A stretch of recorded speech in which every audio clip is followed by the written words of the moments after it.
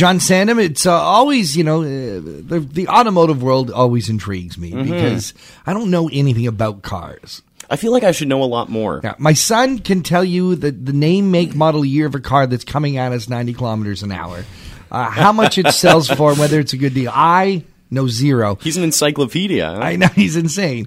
But it's always good to know that you've got someone in your corner to help you out. And we have with us from Blue Mountain Chrysler, Warren Sly. Warren, great to have you here. Thanks, guys. Thanks for having me. First of all, congratulations to Blue Mountain Chrysler for not only being an amazing business and expanding and being a big employer in our community, but for all the things that you guys do in our community. You're really focused on the people here. Yeah, absolutely. I mean, we've been serving Collingwood for nearly 45 years now.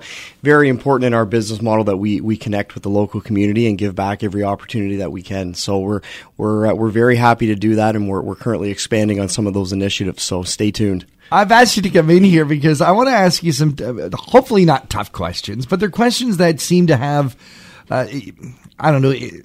There's always some misgivings as to whether it's true or not. Sure. So a couple of things. Is there a good time of year and a bad time of year to buy a car? Well, we always like to say at Blue Mountain Chrysler, there's never a bad time to buy a car, obviously, John. But certainly as you get towards the end of the summer, that is when the model year changes over. So we get into to September through November. Typically, you have your next model year coming in. That's when OEMs across the board will usually put the largest incentives on the prior model year. They want to be able to clear those out, obviously, and make room for the next model year coming in. So now's a good time. So right now is a great time. Okay. So and that goes across the board for all manufacturers. The calendar's typically the same. So as you get into late summer, into August, and as you move through September, October, manufacturers typically give their largest incentives at that time. Is there any truth to the fact that if you buy your car towards the end of the month, you might have a better chance of getting a better deal than if you buy it at the beginning of a month? Well, yes, sometimes that is the case. So programs, manufacturers' programs roll on a 30-day calendar. So each month the manufacturer will come out with what their set programs are for that month. So that will include interest rates, lease rates, your cash bonus discounts. And those programs will remain the same. The difference towards the end of the month is typically dealers are trying to attain to their objective. So sometimes we will get a little more aggressive, and that's across the board throughout the industry. Dealers will get a little more aggressive towards the end of the month so that they can reach their own personal objectives.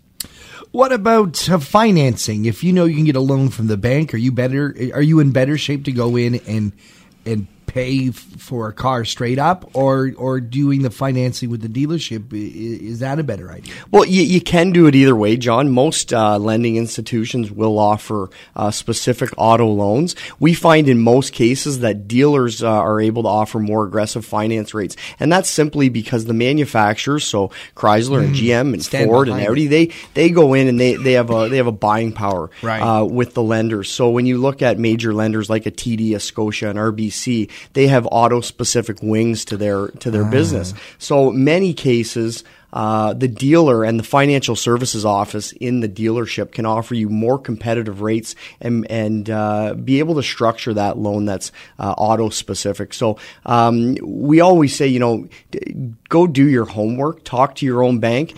But in 95% of cases, the financial services office in a dealership can be much more competitive than a bank can. Because of the bulk buying. Absolutely, yeah. Buying or leasing, which is better? Well, it really depends on your driving habits and what it is that you're trying to accomplish. So we see people that lease typically are people that like to change their vehicle every 2 years. So everybody knows somebody like that. And there's some people who need to have a brand new vehicle. Yeah, absolutely. If you're selling real estate or whatever, you're going to want something brand new. Yeah, absolutely. So again, if you're wanting to change your vehicle, on a 24 or a 36-month schedule, leasing can be beneficial for you. It allows you to get into a brand new vehicle with a maintenance contract every 24 or 36 months. Typically, people who lease are people who are driving less mileage each year as well. So, if you're doing sort of 20,000 kilometers or under in a year, you would sort of be a candidate for leasing. Okay. Anything over 20,000 K and leasing kind of starts to not make a whole lot of sense for you. You'll probably want to look at a finance option so that you can actually own that vehicle at some point. What about warranties, extended warranties? I know when you buy a car, most cars come with a certain amount of warranty. The dealer has a certain amount of backup on that too. but there's always that option of extended warranty. Would you go for it, or does it matter on the type of car and the expense of it? Well, again, John, it's specific to the driver. So most manufacturers have a standard warranty of 3 years, 60,000 kilometers, and that is your comprehensive warranty. So they used to call it bumper to bumper, but dealers have gotten away from that because it really doesn't cover everything bumper to bumper. Right. Wear and tear items obviously aren't included in that. Sure. So your 60,000 or 3 years comprehensive warranty, and then you'll have a 5-year, 100,000 kilometer warranty, on your powertrain. So that's your engine, your transmission, your drive lines, things like that. So again, it depends on what your objective with the vehicle is. If you're going to keep the vehicle longer term and you put more mileage on a vehicle, then it does make sense to look at these extended warranty contracts because they really protect your investment into the future. If you're going to keep the vehicle for 2 or 3 years and you're only doing 20 or 30,000 kilometers a year and you're going to trade that vehicle, probably not in your best interest to look at an extended service contract or an extended warranty because you just won't get the value out of it. So driving long term and higher mileage, definitely look at a service contract or an extended warranty. You talked about trade-ins. Do you get a better value when you trade in your vehicle, or would you be better to sell it privately and get the cash? Do you get more cash that way, or does the trading in give you better buying power if you're buying a new car? Yeah. Well, it certainly gives you better buying power. One of the things you have to look at is when you trade your vehicle, you are getting a tax break on when you purchase your new vehicle.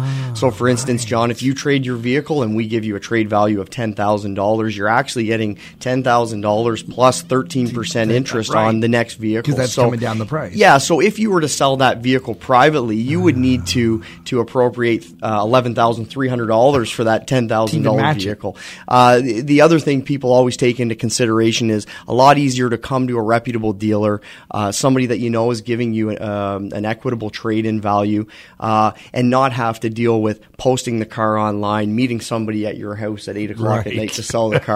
So sometimes people just find it a lot easier to trade up at a dealer, and you do have that tax advantage as well.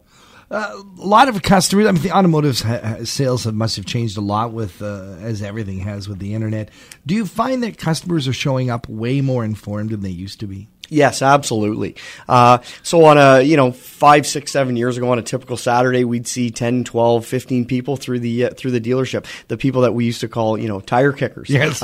So you don't necessarily see that type of traffic anymore. The last report that I read, consumers are doing about 13 hours of research online prior to coming to a dealership. Okay. And the average amount of dealers that they're visiting now is down to under 2. So people, they know what it is that they want before they come in, excuse me, and in many cases they know the trim level, they know about extended warranties, they know about the finance or lease options, so they come in well informed. So they're coming to less dealerships, but when they come, they're usually ready to buy, and it's just a confirmation of information at that point. If there's one thing you could tell a consumer that most consumers make a mistake on, what is it?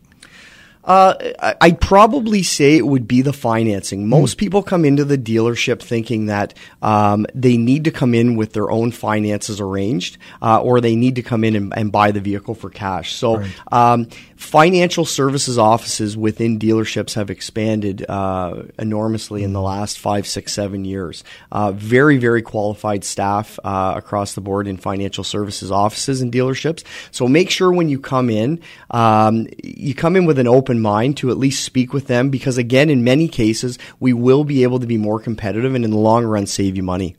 Sounds great. Some really excellent advice. If people want to check in with you, Warren, have some questions that maybe we didn't ask of you, where should they go? So you can find us at Blue Mountain Chrysler, which is on Highway 26 in Collingwood, or check us out at BlueMountainChrysler.com. Warren Slide, General Manager, Blue Mountain Chrysler. Thanks for being with us here on Talking the Town. Thanks, guys.